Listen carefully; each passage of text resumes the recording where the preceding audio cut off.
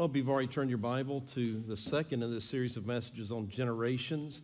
It's a new theme as we've talked about, and I want to just kind of give a little bit of background about that before we dive into my favorite book of the Bible, which is the book of Philippians. I've always wondered why that's my favorite. I probably thought it was written about me when I was a little boy because my real name is Philip, spelled with one L, if you can imagine that. But anyway, I just want to remind you, every year that we've been in church for about 20 years now, we've always had a theme for the year, and those themes have been really all-encompassing. I tried to even think back of some of the ones a long time ago, but I remember one time, again, it was taking it to the streets, the idea of going out and evangelizing. We talked about being the year of the disciple, the year of the friend. A few years ago, we talked about finishing well. It's always been a theme like that, and I won't go into all the details I talked about last week that led me over about a 6-month period of time to determine that a theme that God has put on my heart, not as just a theme for the next year, but I really believe as long as you'll allow me to be your pastor, it's going to be the theme of my heart. And I commit myself to do everything in my power to carry that out, and I would ask you to come along for that journey. We'll talk about other things and preach about other things and maybe have some other themes along the way, but may the DNA of our church be to be a church that pours into the next generation, but also concerns itself with every generation. And we talked about that a little bit last week, as you remember. The first thing we talked about, if we're going to be a church that really does endure through the hardships that I think are coming for the church, I think it's already getting that way, but I think it's going to get worse. I'm not here to just discourage you in any way, but the Bible told us that the world's going to hate us because we love Jesus. And I think as the darkness goes even further down, the light is going to shine. Even a candle is bright in darkness. And I think that we're going to go through some tough times. I really believe that. We preached a whole series of sermons about what's going to happen in the end times, and I think we're living in those days. And so I don't look forward to, I pray every day. I'm not saying that you should get up and pray every day. Thank you, God, that things are getting worse. But you need to know this. If we're going to endure to the very end, we need to build something within us that's long-lasting and enduring for that.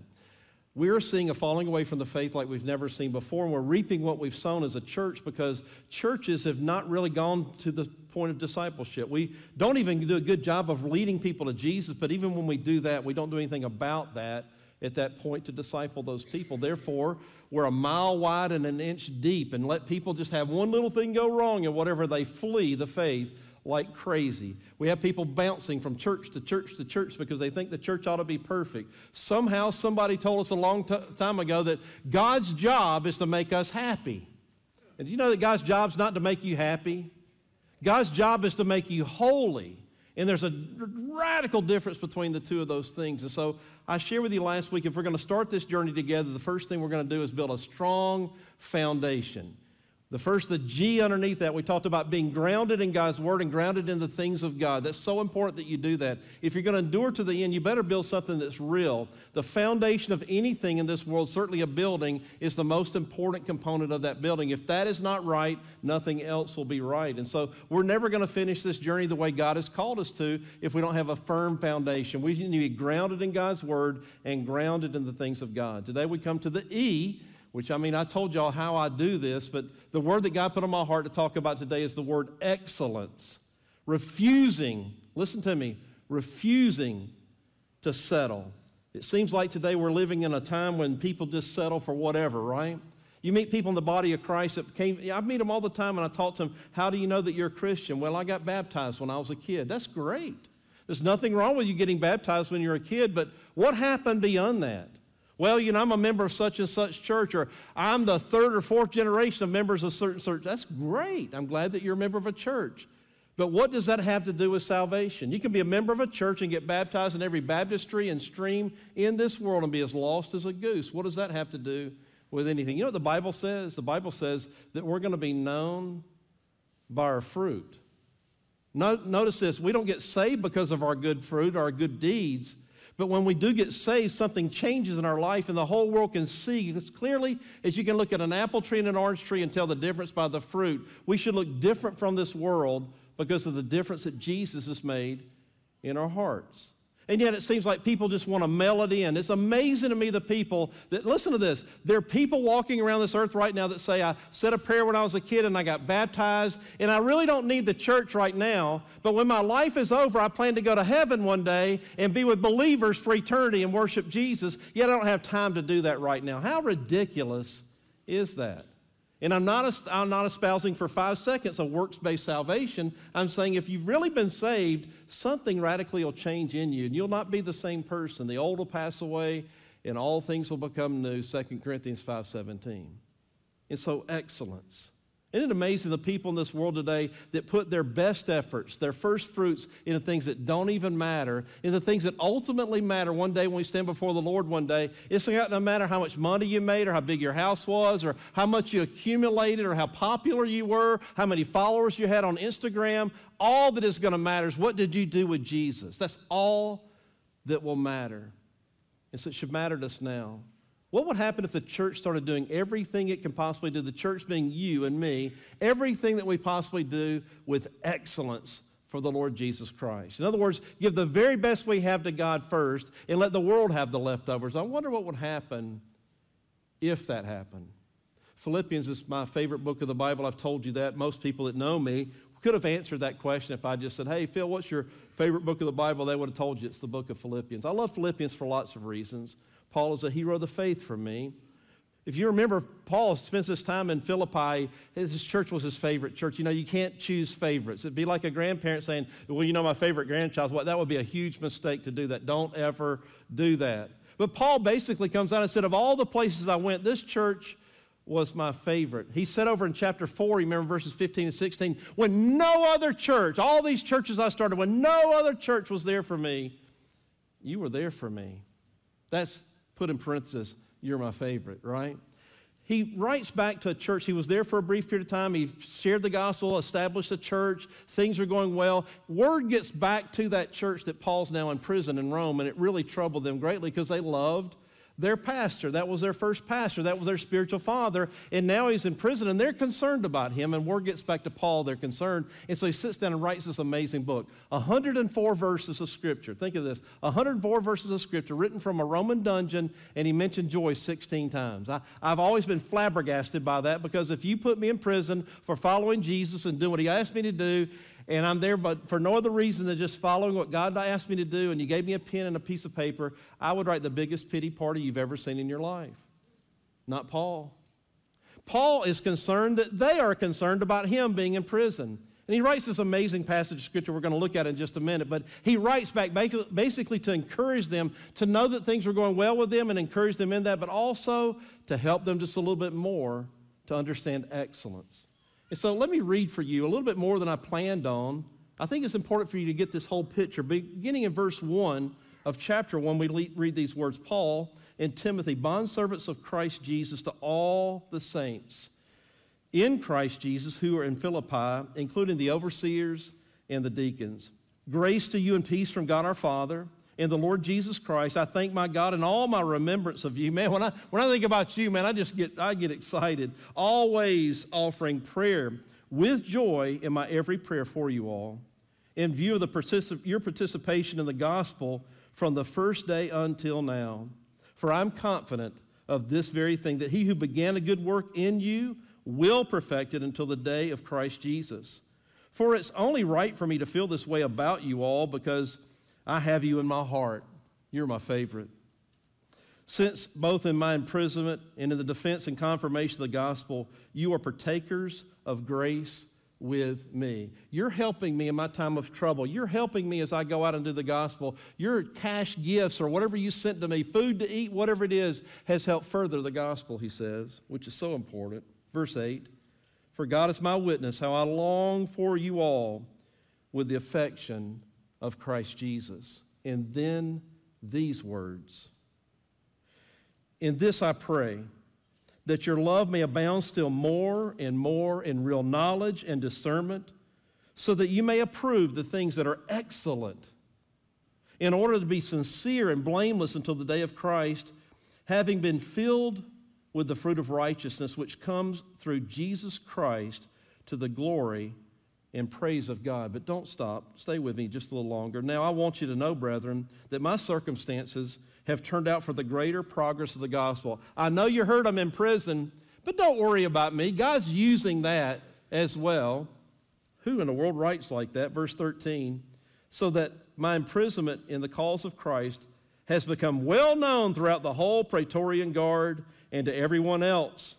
and that most of the brethren, trusting in the Lord because of my imprisonment, have far more courage to speak the word of God without fear. He says, don't worry about me. I'm in prison right now. I'm probably chained to a guard that just every so many hours they change that guard out. And while he's here with me, he can't go anywhere. And so I just tell him about Jesus. And so what's happened is that they've been rotating these guards. I'm leading all these guards to Jesus. I know I'm in prison, and I know you're worried about me, but God's using it for his glory. Don't worry about me. What an amazing person Paul was. He points them toward excellence. Can I ask you to at least pray about one thing that you could do with your life today? Could you pray about whether you're giving God your very best or whether you're just giving him the leftovers? Are you really pleased with that? Are you really pleased with the effort you're giving toward the Lord? Not again to be saved. We don't work to be saved. We work because we have been saved. We don't do the best we can with excellence for the Lord Jesus Christ that he might save us. We do the best because he has saved us. It's a radical difference between the two. And so let's talk about this passage of Scripture and what he had to say about not mailing it in, but giving him the excellence of our heart. First thing I would say to you this text talks about is strive for excellence in your devotion. Strive for excellence in your devotion. He said in verse 9 again, he says, in this I pray that your love may abound still more and more. I love these words. The word love there, agape, sacrificial love, the love that we should have for one another. But he wants that to abound. And the word abound is an interesting word, paraseo, and it literally means this, overflowing. It's written in what's called the perfect tense, which means it's a continual process. And if I had time, I maybe could have gone and done this today, but imagine the difference between someone taking a pitcher of water and putting a cup here and just dousing it with the water and it overflowing. That's not what this is talking about. It's talking about a continual process. Imagine with me the word picture of someone with a cup and a pitcher of water, and they patiently and carefully pour every drop until it gets all the way to the top, and then just keep patiently pouring, and it overflows, and it overflows, and it overflows. Are you with me? That's the picture of this word. He says, I want the love that you have one for another and for the world to be a continual process that it overflows, and it continually overflows. It's a process that goes on and on. Not that you love them just in these months, or you love them in these times, or you love them if they're these kinds of people. You love, and it just overflows. It just gets all over everything you can imagine. That's the word picture, this word. My prayer is that this church would always be the church that it is now. You know what? I don't care if we have the largest steeple or no steeple. I don't care if we have the biggest building or no building. What I really care about is this church having the largest heart in Cleveland, Tennessee. That's all I really care about. I believe that people are starving to find a church of people that really do care. They don't care because you make so much money. They just care. They don't care because you drive certain kinds of cars. They just care. They don't care because you wear certain kinds of clothes. They just care. They don't care whether you live in a house or a mobile home or you're homeless. It just doesn't matter. If you're a person, you're in the people business, and we love you. I talk about this in the new members class. Last week we had the privilege. I stayed, we're here till about 5 o'clock. Right after church, we just dove in the cafe. We ate pizza, and we had a big time. We took bathroom breaks every now and then, and you heard me tell the story in there, what I really think this church ought to be. This ought to be a church, again, that exists for those that are not here just yet. May we always be that. For whatever reason, for the last 20 years, the people that know me, when they meet someone that wants to plant a church, they send them my way. I don't know why. It's like these little puppy dogs get sent to me. I really feel like God told me to start a church. That's great. Let me help you. And it's amazing the way they bring me their list of things they think they need to start a church. One personal friend of mine brought me his list, and on there was, we need these many laptop computers, and we need this server, and we need this sound equipment, and we need these lights, and we need this and this and this, and we need this place to meet. And I remember looking at him, and we were good enough friends that I didn't laugh in his face, but I really wanted to. I said, my brother, our church has been in existence for 10 years. We don't own any servers. We don't have half of the stuff that you think you need to start a church. And so, guys, we did this 20 years ago, but if we wanted to start again, you know how we start a church? You know, the greatest need of a church is not a place to meet. It's not a bunch of money. We certainly didn't have a lot of money when we started this church. We still don't always have a lot of money. The point is simply this. What you need is people. Amen. We've been in business for 20 years now, God's business. You know what our greatest need is today? Not a bigger building, though we've run out of space. Come to our church on a Wednesday and Sunday night. It's ridiculous what we do.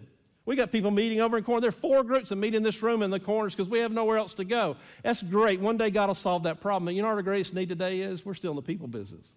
We're going to be in the people business 20 years from now and 200 years from now. As long as this church exists, we ought to never lose sight that we're in the people business. Not to just go get people for people's sake, but to go love people into the kingdom of God. Oh, in the New Testament, they saw these people being persecuted and made fun of, and they said, but look how they love one another. Amen. And I would pray that people would look from the distance and say, you know what I love about that church? Those people just love one another. You walked into a place today that we don't care if you have a car or no car, if you rode your bicycle or you walked today. Who cares? We just love you. Warts and all, because we all have them. When we all fall short, there's no perfect people here. We just love each other and care for one another. And when you're in the ditch, I'm going to be there to help you out of that ditch. And when I'm in the ditch, you're going to help me out of the ditch because we love one another. Let that abound, he says. Let it overflow. May the overflow of our church always be that we are a loving bunch of people. Not perfect people, but just people that love. Number 2, he prayed that their knowledge may be abundant. Again, the text goes on and says this, and I pray that your love may abound still more and more in real knowledge, he says. The word knowledge there is a very common word in Scripture. We talk about it all, the epignosis. It literally means clear and exact. This is not the knowledge you learn from just reading books. This is not the knowledge you go to the library and read all the volumes that are there and learn about this and learn about that and get all your technical no. This is the knowledge you learn from your experience of walking with Jesus. You know, some things you can't learn in a book. You got to learn by walking in those things. When you take the what's on the page and you apply it to your life and you walk in it, that's what we're talking about. The knowledge that comes from a personal relationship with Jesus Christ. In my Bible, it's just a few pages. If you want to turn to Colossians chapter 1 real quick. It's just a few pages over for you. In Colossians chapter 1, we read these words. This is so good. Look with me at verses 9 and 10 of Colossians 1. This is so good. For this reason also, since the day we heard it, we have not ceased to pray for you and ask that you may be filled with the knowledge of his will in all spiritual wisdom and understanding. I want you to know God's will and walk in that, right? Verse 10, so that you will walk in a manner worthy of the Lord to please him in all respects, bearing fruit in every good work and increasing in the knowledge of God. You're in the army now. You're in seminary now, and every day of our lives as we walk with Jesus and we trust him like he asked us to, and we learn of his faithfulness and his unbelievable consistency in our life, we grow in our knowledge of who he is. It's not in the knowledge of this world, it's in the knowledge of who he is. Our faith is boosted, and it's grown in its strength by the way we trust in him and walk with him. I've been following Jesus for a couple of days. I'm 60 years old, so that means for 49 years I've known the Lord Jesus Christ. I know him better today than I knew him yesterday. I know him better today than I knew him many years ago. I've learned to know him and trust him by walking with him and trusting the things he said he would do in my life. Haven't you? And if you haven't, you need to start doing that. He wants you to have that kind of knowledge. And he says in his church, he wants it to be abundant. He wants it to be everywhere. May we grow in our knowledge of him and his will. And then number 3, he prayed that their discernment would be applied. He goes on to say in the end of the verse again, he says, in this I pray that your love may abound still more and more in real knowledge and discernment. Discernment's closer related to the word wisdom. It's being able to take what you know and apply it properly in the right setting. There are people in this world that don't know how to do that. They have all the book knowledge in the world, they just don't know what to do with it. He says, in my church, I want you to have discernment, the ability to take what I've taught you and walk that out in this life. So key and so important that we know how to apply that. Discernment here is aistheus. Aistheus, it means knowledge based on experience. That's all that means.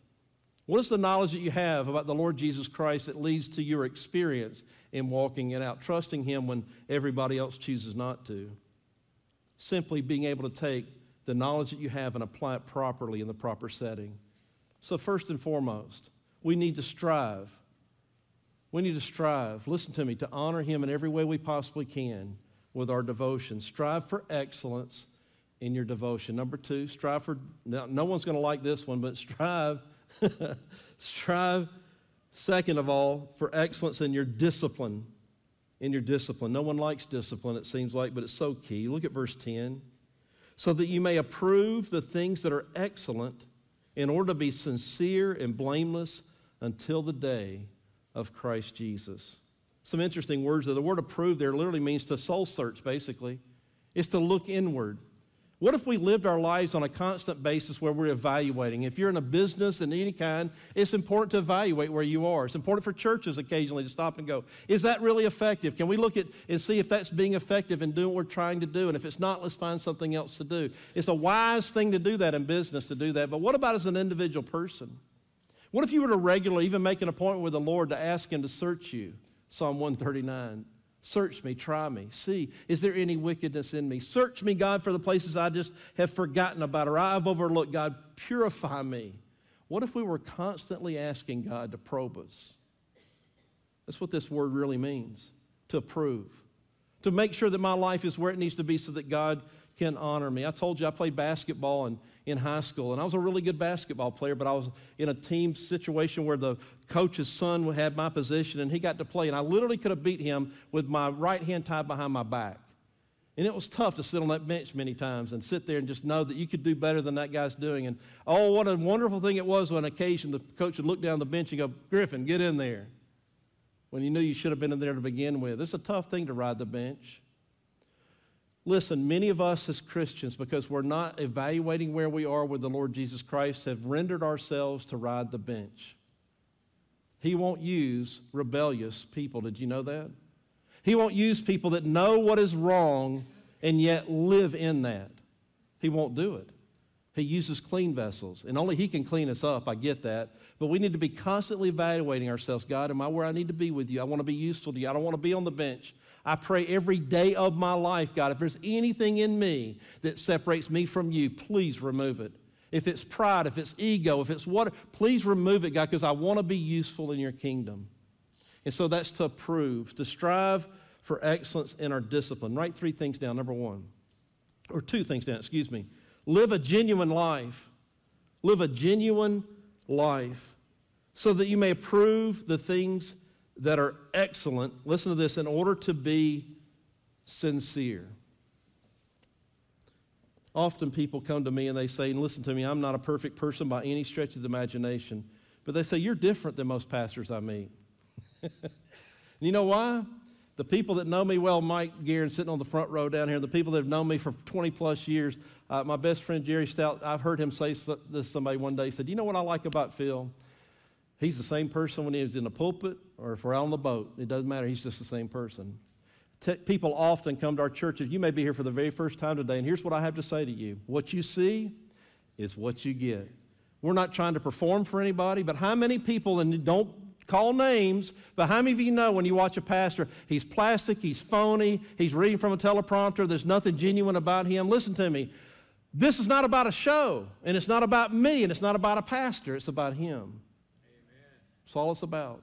Praise God for the privilege that I get to share the gospel of Jesus Christ, but please don't look at me. Please look at Him. Please look at Him. Let me help the Holy Spirit point the attention to who He is. Live a genuine life. Be who He called you to be, not your interpretation of somebody else. Or I know a lot of preacher boys say, I want to be just like Adrian Rogers. I want to be just like, no, why don't you just be you? God's called you to be you. And so be the person He's called you to be, a genuine person. The word sincere is really an interesting word. It comes from 2 Greek words. The first one is Eli, which literally means shining splendor of the sun. Now keep that in your mind. We're talking about what does it mean to be sincere. The first word, again, shining splendor of the sun. The second word is the word crines. And it literally means pure and free from spot. Now think about that. Many years ago, I went to Bethlehem Baptist Church to be the pastor. And it was the first time it had happened in my ministry. The pulpit committee said, look, we want you to be our pastor. We're all good with that. We want you to come. But can we check your credit and can we do a background check on you? This is a lot of years ago. This is like 25 plus years ago. I'd never been asked that before, and I remember exactly what I said to them. Please do, because I really believe the farther you dig into my past, the more you'll want me to be your pastor. I meant that. I wanted you to see everything about me. I've never been arrested. I knew that there's no crime in my past. I knew that one. I was like anybody else, probably had a little bit of debt, but I had a really good credit score, right? So please do that. Are you willing to go before the Lord and say, God, search me that way? Check me. Check my background. To be a sincere person, again, listen to this, shining splendor of the sun, pure, free from spot. In other words, when you put it under the microscope and you put the light on it, it shows the reality of who it is. Most of you don't know this, but my wife, most of the time that we dated, she worked at jewelry stores. She has an affection. My wife doesn't really have an affection for a lot of things, but she really likes jewelry. She does. And that's okay. I've been in a few jewelry stores raising $3. Can I get an amen from the congregation? That's unbelievable. But I learned something years ago from a dear friend of my dad's that said the way to really see a diamond for what it really is not in the light, but it's actually in the darkness. Notice when you go to the mall next time, the brightest stores in any mall in the United States are the what? The jewelry stores. You know why? Because it hides imperfections. You really want to see a diamond, by the way, get in a dark room and light a candle and look at it, and it shows the impurities. Think about that. And so to be put under the spotlight, he says, God, put me under the spotlight. Let my life be so that when they put the spotlight on it, they can't even see anything that's wrong. Are you willing to be that kind of person? Be a sincere person, he says. A genuine life. Number 2, live a guilt-free life. Oh, it's a wonderful thing to live a guilt-free life. Look what it says in the rest of the text. It says again, in order to be sincere and blameless. Blameless. Interesting word. Aproskopos. Aproskopos. Not falling or stumbling. Every person in this room needs to hear this right now. There's a radical difference between being a person who falls down every day, which, by the way, is every person in this room. We fall short of God's glory every single day. Don't give me this hogwash. Y'all remember years ago I met a guy, he's a Church of God guy in town. He told me, I haven't sinned in 5 years. I said, sir, you just did. I'd never met the man in my life, but I looked right in his face and said, yes, you did, because you just did. You just lied. A human being can't go, I don't believe, 5 minutes without thinking something they shouldn't think, saying something they shouldn't say, or doing something we should not do. We just do.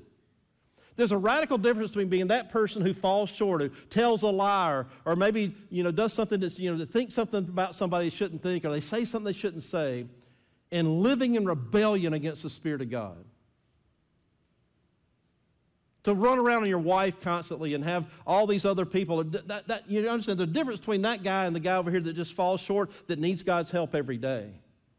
If you can live in rebellion against the Spirit of God for a length of time and the Holy Spirit doesn't beat you up over that, you are not saved, I'm telling you. The more sensitive you become to personal sin, the closer you get, the more sincere you live your life, you'll find yourself even thinking the wrong thing and the Holy Spirit's already beating you up over it. If that's not happening to you, you need to really check that. That happens to me all the time. Phil, that's not the best way to think about that. I still did it. I know I need God's forgiveness, but He checks me on it. If you can live in rebellion against the Spirit of God, the things that thus saith the Lord's in the Bible, and there's nothing in your conscience that says anything, you've never been saved. Because the Holy Spirit will bring those things to your heart.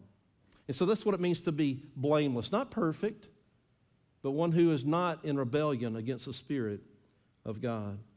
Well, there's one last thing and we're done. I love this last point, and that's strive for excellence in your demonstration. He goes on and says this in verse 11. He says, having been filled with the fruit of righteousness, which comes through Jesus Christ to the glory and praise of God. To strive for excellence in your demonstration. He says to be filled with the fruit of righteousness. I know that you don't care that I tell you these things, but that's written in what's called the perfect passive tense in Greek, and that literally means it's something that happened in the past that continues to show results. Isn't that good? Something that happened in the past, but it continues to show results in your life. The Christian life is not about, I've said a prayer at camp when I was a kid and I got baptized, so I'm good to go. He says literally in the scriptures, it says, work out your salvation with fear and trembling. It's an ongoing process in life, right? And so it has a beginning, but you work that out. One day we're going to stand before the Lord Jesus Christ, and we're in the process of molding. He's in the process of molding and making us more into the image of His Son with the passing of every day, if we'll let Him do that. So He says, I want you to be filled with the fruit of righteousness. I want something that happened in your past to continue to bear fruit as it goes forward. Am I the only person in this room that desires strongly, more than ever, the older I get, the more I want to finish well? The older I get, the more I want to honor him with my life. I want to get closer than I've ever been before. And I'm never going to stop that journey. If you've truly been saved, the fruit of his life will be in your life. In Galatians chapter 5, verses 22 and 23, he gives a list. And by the way, it's not an exhaustive list. It's a representative list. In other words, this isn't all the things that are the fruit of the Spirit. This is some examples to share with you of what it looks like, okay? Let me give you those words. In Galatians 5, verse 22 and 23, he says, this is the fruit of the Spirit: love, joy, peace, patience, kindness, goodness, faithfulness, gentleness, self-control. I may not be the only one in the room that when I got to the one patience, there was a check in my spirit, especially when I drive an automobile. Can I ask you a personal question? Do these things elude or come from your life? Do people see these things in your life? Are these things obvious in your life? I want you to be filled with the fruit of righteousness, something that started but continues. Love, joy. Listen to me, I know some Christians that are a poor example for Jesus because they're depressed all the time and they're mad all the time or they're sad all the time or what. Listen to me, there's a place in our lives for all that stuff, but that's not where we live. If you have nothing this world can offer you, but you have Jesus, you have more than 1 million reasons to be filled with joy. Paul wrote these very words from a dungeon, but his mind was on the joy that he had in Christ regardless of his circumstances. You can have that too. How about peace? That's a tough one right now. I listen to the young people in my life. My daughter Faith, I listen to her when she talks right now, and I know she's seeing a different world than I saw. And I don't fault her for being a little bit worried, because I'm probably just as worried as she is about those things. How about patience? I went to get my oil changed on Friday after our men's breakfast. I do my own service on my cars. I can do a pretty good bit of that kind of stuff. But you know what? I've been working for 6 months in my house, and I was tired, and I got an $18 off coupon, and I said, doggone it, I'm just going to let somebody else change my oil this time. $18 off, right? So I drive up to Athens, where this place is, and I get in line, just 2 cars in front of me. This happened to me just on Friday, as we talk about patience. Well, the lane on the left, about 3 cars went through there. I'm still sitting there, hadn't moved yet. Well, finally the car left, and a big truck in front of me went inside, and I'm like, well, this won't be much longer, because they came out and said it shouldn't be more than like 30 minutes. An hour later, 1 solid hour later, that truck was still in front of me, and the guy walks over to the manager and says, I'm really sorry, sir. I really am. Did you have a coupon today? I said, I do. I have the $18. He said, that's great. He said, I'm gonna bump that up to $20 off instead of $18. I went, I'm trying to be patient here, but you're making me want to hit you in the mouth. Do what? So he says, the lady next to you in the minivan, she's got somewhere else to be, and would it be possible to let her go in front of you, or we'll move all these cars and let you go? You know what I did? I said, sir, I'll be glad to let her go. I wanted to be patient. But that car went through, and another car went through before I ever finally got in there. And the guy walked up to the window, and I said, I got to be honest with you, buddy. I'm trying to be really patient. I had things to do today, too. But $2 more off, are you kidding me? He said, you know what, I'm going to give you $20 more off. I said, now we're talking. So I was almost glad I was patient, but oil changes are way too expensive. I'm going back to doing them myself. With $40 off, it was still $100. I'm done. So anyway, patience is hard for me. It's maybe hard for you too. But what they need to see is that when your waitress didn't just get that food out to you immediately, not some person that claims to be a believer, especially if you prayed with them before the meal started and then you're hassling about stuff, to be ultra patient. Now, maybe you don't give them a $25 tip or whatever because of that. Maybe you only give them the 15. Tracy always gets, I don't care how bad it is, I'm going to give you 15% because they used to do that for a living. But the point is, what the world really needs to see right now are people like you and like me that love Jesus and choose patience when it's not the easy thing. Kindness, goodness, faithfulness, How many times do you hear this person say, well, I'm a really strong Christian, but they're everything but faithful? Just in the last few weeks, the correspondence from you to me about situations you're dealing with in your life of people that claim to be really good Christians but are living everything except that before the world. It gives a bad name not to them, it gives a bad name to the Lord Jesus Christ. How about gentleness? When's the last time you cried with somebody? I didn't say prayed with somebody. When's the last time you cried with somebody? And self-control, which we don't need to go there. There's a whole nother sermon there, right? So what if? What if I made the decision and you made the decision today as it comes to the things that associate themselves with my Savior, whether that be the church or my personal faith or my testimony or my work in this world for Him, I decided I'm going to give the very best I have for that first, and the world can have the rest. What if I made that decision? What if I cared enough about my devotion to the Lord Jesus Christ that I gave Him the first fruits of my life? Not I prayed over all 3 meals today. Hey. But I made an appointment with God every day just to talk to my Lord and Savior Jesus Christ. And in that time, I didn't spend the exhaustive part of that time actually asking for anything, but I really just talked to Him about how much I appreciated how good He was to me and how faithful He had been to me. And I praise Your holy name, God, for Your goodness. You have been so kind to me. What if I spent some time just talking to my daddy about how great He is, instead of bringing some list of all this stuff that I need? What if my devotion life was done with excellence? What if I got more discipline about my life? I know nobody likes to talk about discipline, but it's important. You can't live the Christian life without a little bit of discipline in your life. I mean, when's the last time that you made a priority about spending some time in God's Word or spending some time in prayer or making some time out of your schedule to go and do something for the kingdom? What if you just made a priority about being faithful to show up for church or for your small group or whatever? It became a priority in your life. At the drop of a dime, if somebody called and said, hey, let's go to the movies, you said, I'll just blow off church. What if you blew off the movie theater and decided to go to church? Not because it was the right thing to do, but because you love Jesus a whole bunch.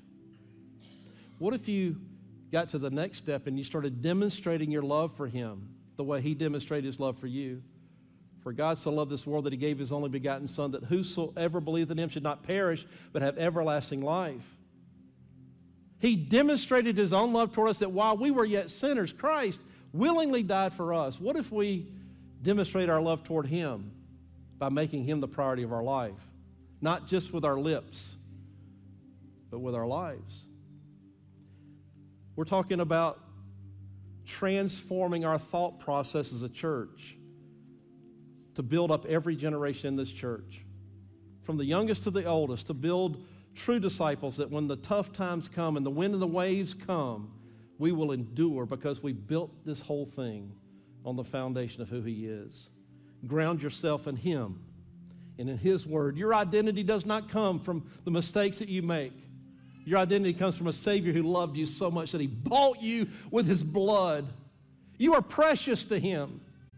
And He desires more than anything in the world a personal, one-on-one, genuine relationship with Him, not some fake and phony religious thing. Oh, He loves you. There's nothing left He can do to prove that to you. He's already done it. What if that became more important to us? What if we were more concerned about our relationship with Him than we are how many followers we have on Instagram? Or I posted something on the internet and no one commented. What if He was more important? What if He was paramount? What if He really was the King of Kings and Lord of Lords that sat on the heart of your life? What if we refused to settle? God, forgive me and forgive us for the times that we just settled. We melded in. Our heart was not in it. For the times we just went through the routine because it was the right thing to do, or we read our Bible because it was really the right thing to do, or I shared my faith because That's what God wanted me to do. Forgive us when the motive, God, was not pure. Forget us when we just went through the motions. God, I pray for myself as I pray for every person that can hear my voice right now, those that are listening on radio and are listening all over this world, God, on the internet. Help us, God, to put you first in our lives, not just in our thoughts, not just with our words, but with our lives. Teach us, God, not just to ground ourselves in you and your word, but to seek for excellence in all that we do. May we be a church, God, that is known that from the mountaintops it would be shouted. That's a church that truly does love the way that Jesus calls us to love. Help us be disciplined people, God, in the faith. So disciplined that when that thing that comes along to disrupt, it will stick out like a sore thumb. And help us, God, not because it's the right thing to do, but naturally out of the overflow of our hearts and lives, to demonstrate the fruitfulness of your Spirit just by the way that we live. Help us, God, be excellent. Lord, I don't know what needs to happen right now. I wish I was that smart. I'm not. But I know this, you're here and you care. And every person in this room, God, is near and dear to you. You know every need that they have. You know every desire in their heart. God, I would only ask you now to speak to their heart and give them direction. Give them courage. Give them boldness, God, to step out and do what you've called them to do. Help us, God. Help us, we pray.